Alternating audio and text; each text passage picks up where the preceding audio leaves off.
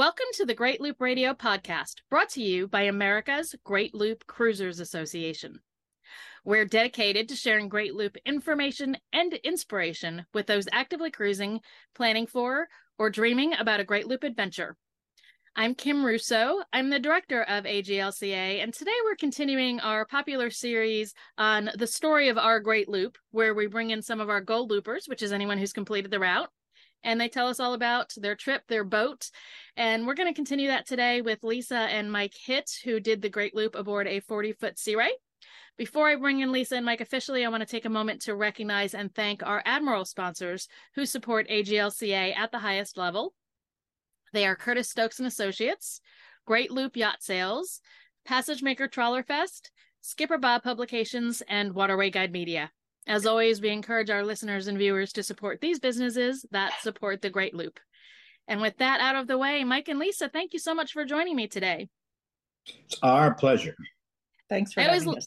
Yeah, I always love doing these because we get to catch up with some of our looper friends along the way, and all of you do such a great job of inspiring others.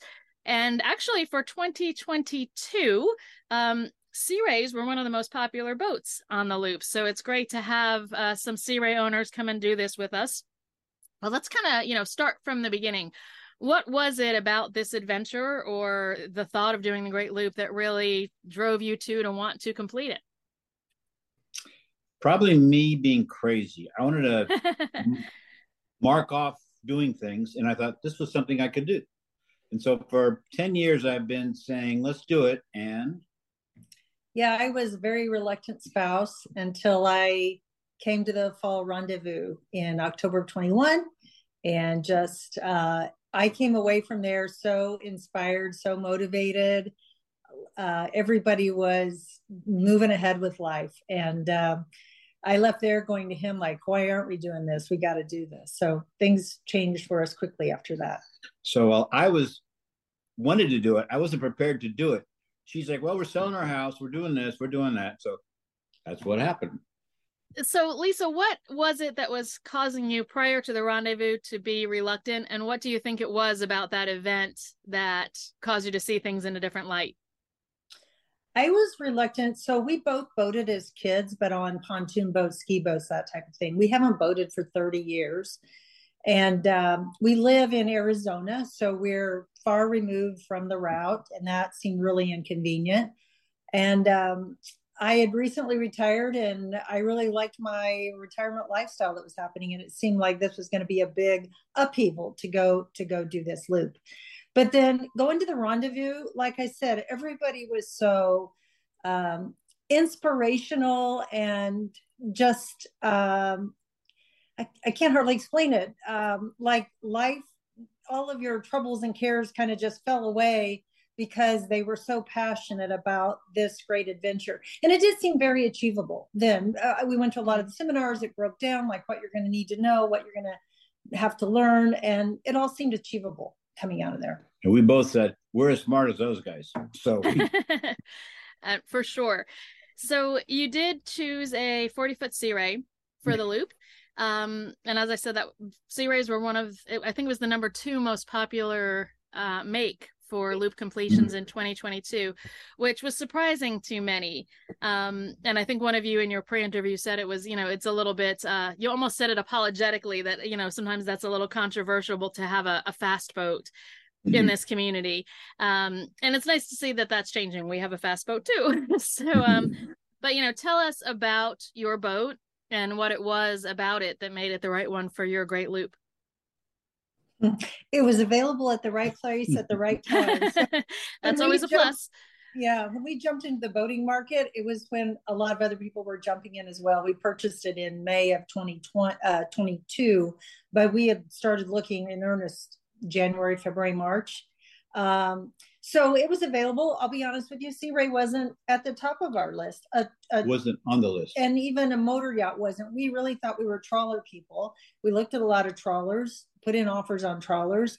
But we really started thinking like it would be nice to go fast in certain situations. I think you're jumping the boat there. We didn't know. It came to the point that we needed a boat.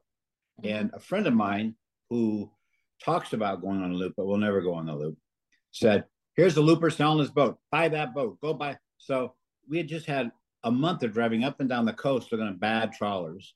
We went there. These people said, "Oh yeah, it's easy. We did it," and blah blah blah. And were we so lucky we didn't get a trawler? I can't tell you how lucky we were. We love the Sea Ray. In the end, we decided it was the perfect boat for us. So it was great. It worked out really well. Yeah. Give us some of her, specifications, kind of the boxes that it checked for you that made it a perfect choice. Sure. So we liked the idea of an aft cabin for the master suite. We were convinced that we were going to have tons of people come and want to join us on this adventure. So we wanted 2 staterooms, really wanted 2 heads, and I wanted a washer dryer on board. And I think those were the main things, right? 40 foot or less. We didn't want to go any bigger than that because of insurance, because of our lack of experience. And she has a nice, modern, loungy feel to her, which we really like. Plenty of places for everybody to lounge around on it. Yeah. And cockpit is covered, which is, depending on who you are, is good or bad. We loved it on cold mornings when it was raining. We were in there sipping our coffee, watching everybody else freezing up there going. So we really enjoyed that at that time. Even when it was sunny. We're light-skinned, freckled people. We try to stay out of the sun as much as possible. So having that covered, cockpit area was great for us. And over the loop, just for Sea Rays in general, over the loop, we found how well they're built. They had so many neat little things that were included that other people were talking about adding to their boat. We were like, wow, we just lucked out. Honestly, we were too lucky. So yeah. So we know it's a go fast boat, but of course you don't have to go fast all the time. So what was your kind of normal cruising speed on the Sea Ray? We like to run at about 1,000, 1,200 RPM, right? Which 1,000 was really the ideal, and that's what our mechanic, when we had it tuned up and ready to go, the mechanic said 1,000 is perfect. Below that, you stretch your engine a bit. Above that, you're just wasting fuel. And then he said, if you really want to go fast, 2,200 RPM, so you can get going. But you need an oil. You need an oil well to drive like that. So 1,000, I think 1,000 was around 8 miles an hour, right? Probably closer to 9, but depending on the depending on the current, we could go as much as 10 or 10 and a half, or you go as slow as 8, just depending on current and wind or what have you. But yeah, about 9 miles an hour. Which is pretty much trawler speed for most trawlers. Right. So, but then in those instances where you wanted to go fast, did you have any examples of, something that happened perhaps that caused you to want to travel fast on a particular day? And you, of course, had the flexibility to do that. Any storms, any places you needed to make by a certain time? Both storms and ignorance. We heard you talking to people about good to have your parameters on weather. Well, we had our parameters. We just didn't know that those parameters could include a warning. They had a warning out on the ocean. What was that warning called? Small craft advisory. Oh, small craft advisory. So we got out there and we were like, uh-oh. But it was within our parameters. But when we got to where we were going, everybody was like, you're crazy. Why were you out there? It's the direction of the wind and stuff is what they said our problem was. So it was an interesting, that was our early out in our, once we'd left Hilton Head, that was early in the trip. And we call it the 3 clowns in the bathtub experience because we have a dog. That was the 3rd clown. The boat goes under the water in the front, and then it goes on the side, and you're there. And we learned the truism that we learned we heard at the Great Loop place. And that was your boat can handle way more than you can. And it was, while scary to us the first time, that boat stayed up. And we used the gas then and to hit the top of the waves, and it was easy peasy. Yeah. What is your boat's name? Once Around. Once Around. You go once around in life. We intended to go once around the loop. We went a little bit longer than that. But yeah, so for those we were going to go once and 3/4, but then we started thinking, how do we get out of a boat when we live in Arizona and the boat, going to live on the water? So, yeah. Well, let's kind of shift from the boat to your actual looping experience. Talk about, you mentioned that you left Hilton Head. Talk about how long it took you to do the loop. You started from Hilton Head and you were kind of looping. I know you had plans for Canada that changed. So walk us through, kind of how that whole loop went down for you. Yeah, we bought the boat in May, and then we wanted to have like 1,000-hour service done to it. And of course, we had to wait for the mechanic there in Hilton Head, but we needed to learn the boat. So we hired a captain there, a local guy. He went out with us 7 times, and we ended up, it was a happy accident where the boat was actually stored when we bought it and we stayed there. It's at a marina in Hilton Head where it has a lock to get in and out of. So we had a lot of practice with the captain navigating through this very, very narrow lock. We got the boat ready to go. We had actually, because this all kind of happened so fast, we actually had a summer trip to Europe planned in July of 22. And we said, well, when we get back from that, we'll take the boat north to Chesapeake and we'll just hang over here for the winter. And something clicked within both of us during that trip, and we were like, let's just do it now. Can we make it to Chicago by October 1 if we leave as soon as we get back from Europe? That was our thought process. And I mapped it all out. Like, if we were able to do this move every day, we did a lot of one-night stands. But we said, yeah, we can do it. So not go through Canada. We knew there would be time for that. But we were like, if we really like this experience, we'll just go around a second time and go through Canada. So we left Hilton Head, I think it was August 4th, and we ended up pulling into Chicago October 1st. Even with a few days sitting in Buffalo, pinned to the side of the dock because the wind was so bad that we couldn't get out on Lake Erie.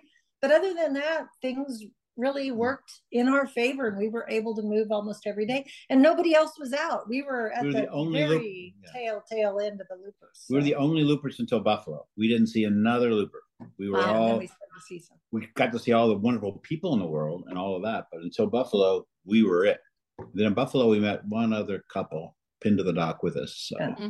And we didn't really take too much time off even after that. I think a week around the holidays, but we boated pretty steadily. So we crossed our wake in Hilton Head in mid-March of this year. So I don't know the exact number of days, but that included a side trip to the Bahamas of about 3 weeks and some time hanging out in Florida and the Keys in the winter. So we did slow down once we got to Chicago and could enjoy things a little bit more. Much more of a normal trip, seeing these little towns all over. We took the armpit and surround instead of doing the long run down the Florida. Down, that whatever they call that run, the overnight thing. I call it the armpit, Big Bend rather. It is referred to as both. Most the Big Bend route, and that's interesting because in the boat you're in, you can do the straight across run of the Gulf, from Apalachicola or Carabel over to Clearwater as a daylight trip. For the trawlers, that's an overnight trip. But so it's interesting that you chose the Big Bend, and it seemed like that was the choice for a lot of loopers this past season. So after this most recent hurricane, I think we're going to have to see how that panned this year. But what did you like about the Big Bend? Oh, all of the cute little towns we saw. And one aside about our boat as opposed to a trawler, we took off because a lot of trawlers took off and then went back. And we were out with 2 trawlers when we decided to go, and they turned around. Whereas we modulated our speed to even out the waves, so to speak. And they just turned around and went back. So. But it was those little towns. Well, we went into Steenhatchee for a couple of days, and I do think we had to sit there maybe a day waiting on weather. And then the next one down, I can't remember the name of it, but you take kind of a long river in, and there's a lake there. Shoot, I'm not going to remember the name of that. Crystal River, probably. Thank you. That was it. So that was real cool because there were manatees all around us up in there, and it was very peaceful. We really enjoyed that little town as well. Then I think we hopped on down to Clearwater right after that. Yeah, somewhere down there. The next stop I think is Clearwater, but Steenhatchee Marina at Deadman's Bay is one of our nominated Sponsor of the Year nominees, finalists. And we have been in touch with them after the storm, and they did sustain, of course, some flooding in the office and some damage to the docks, but it sounds like it's not catastrophic. So they're working on repairs to hopefully get back to day-to-day operations. People worry about shallow water coming into taking that Big Bend route. Did you experience any of that or have any concerns about it?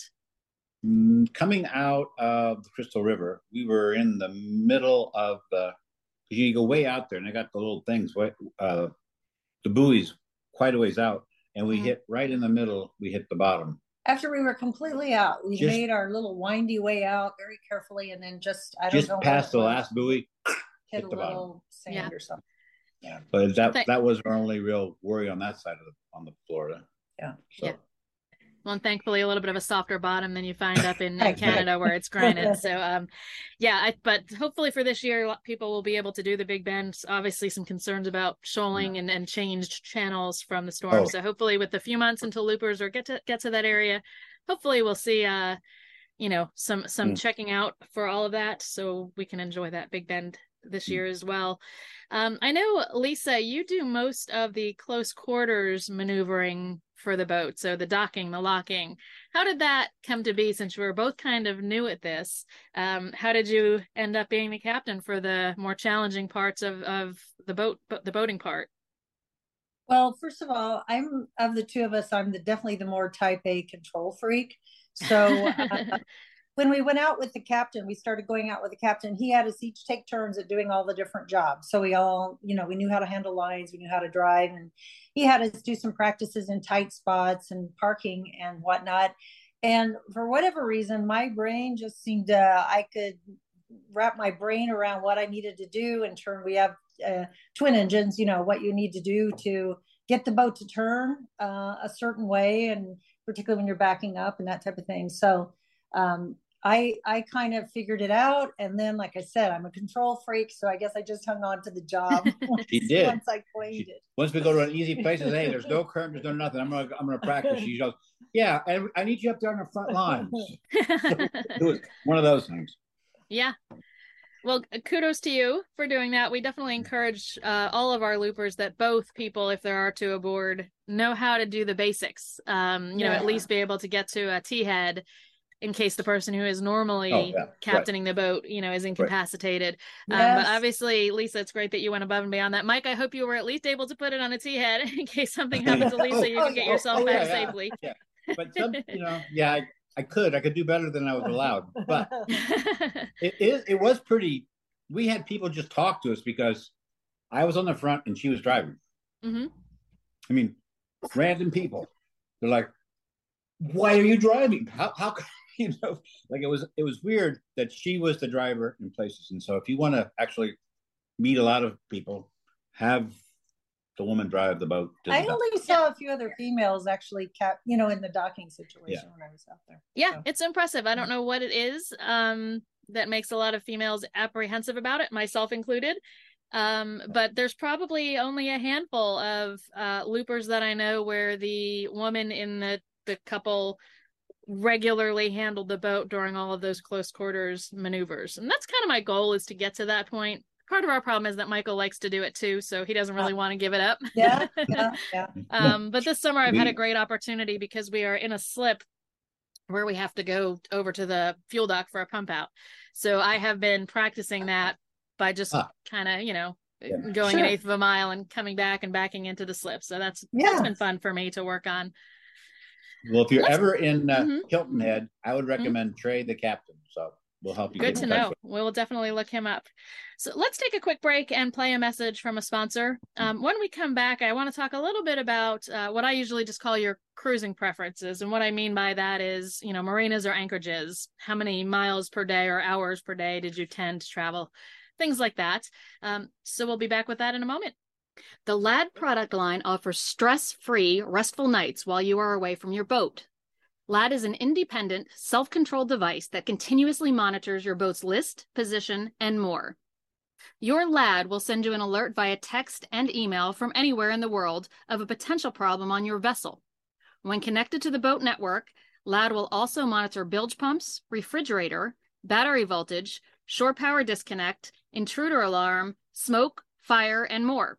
Set your own alerts, add alert recipients, geofence and track your vessel's position via a secure online map page.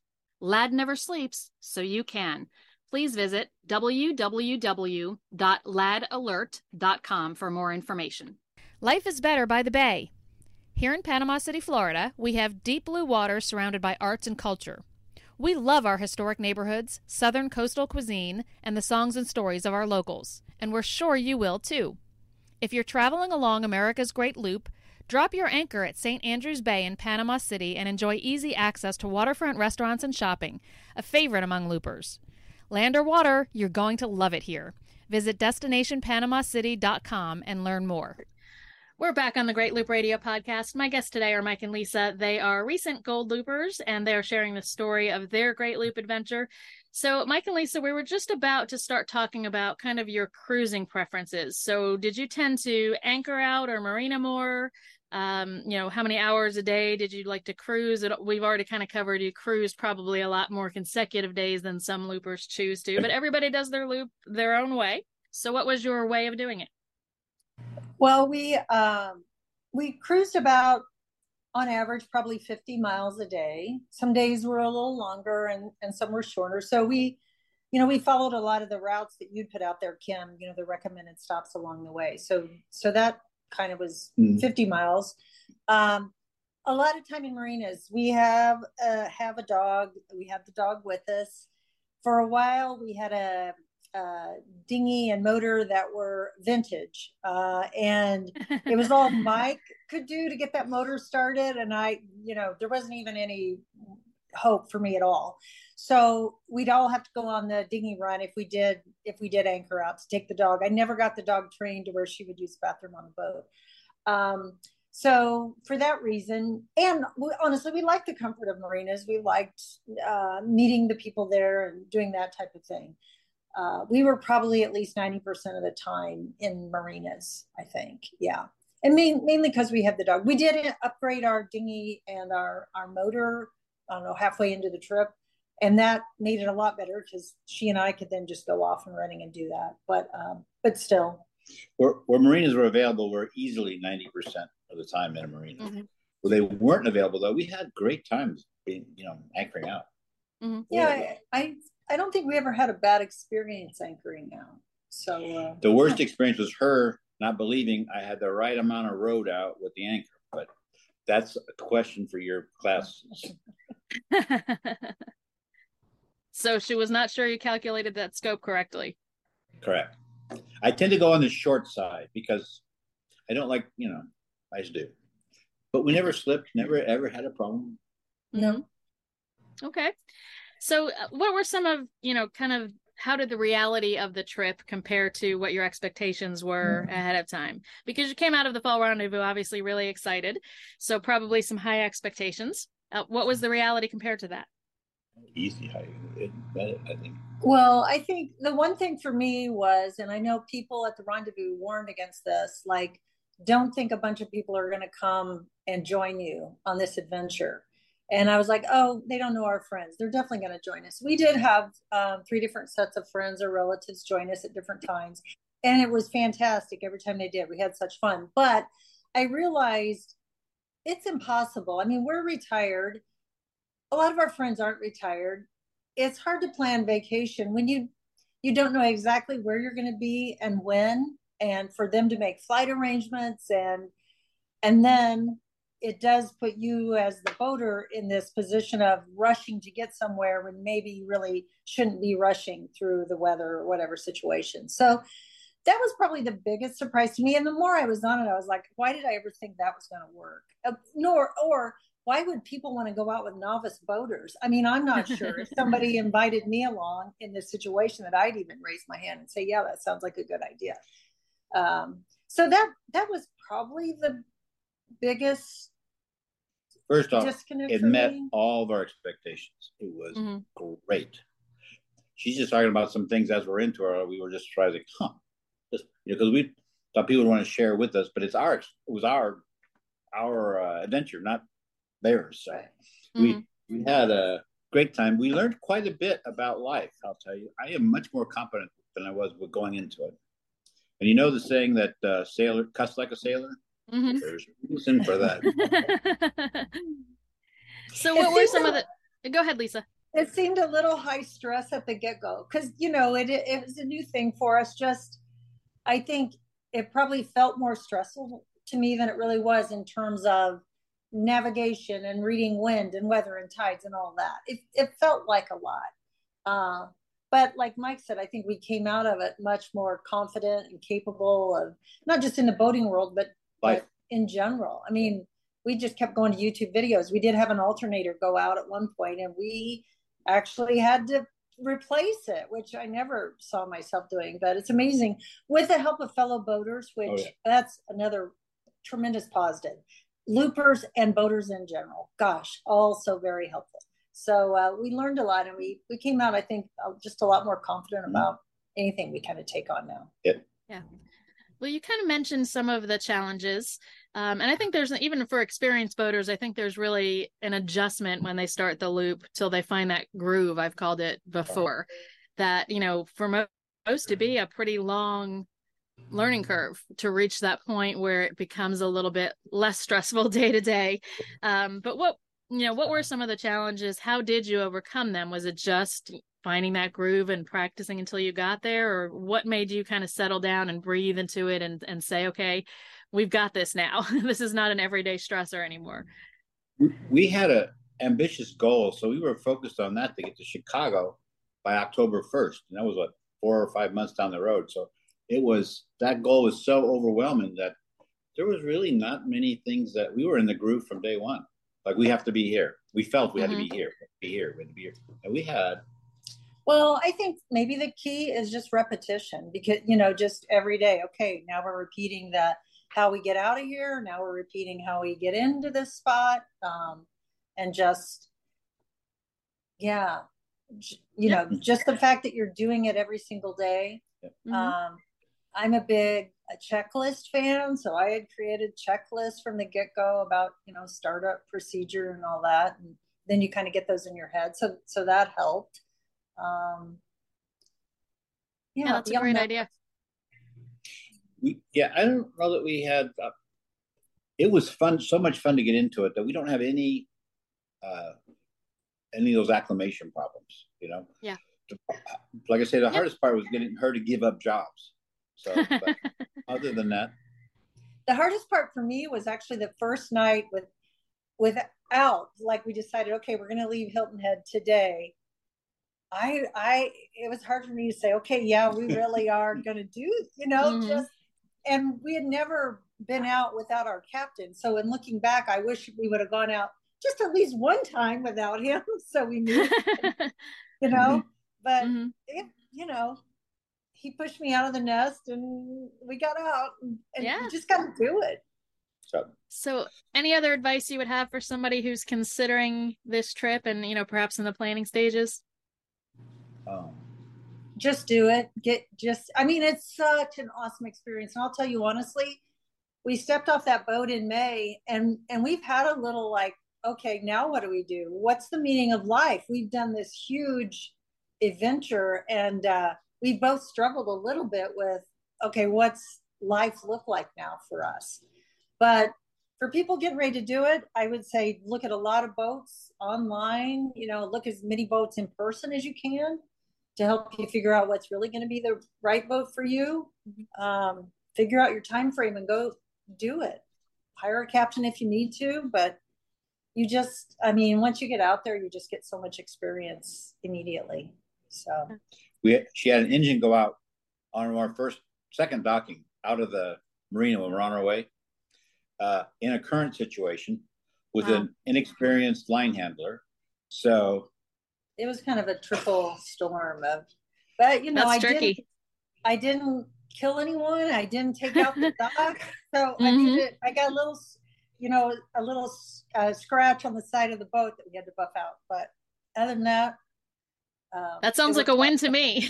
Yeah, that's what I thought. And there's only a scratch because it was, there's only a scratch because they had a black rubber thing on it. So it's just got a little black rubber stripe. It was nothing at all, just a stripe. Yeah.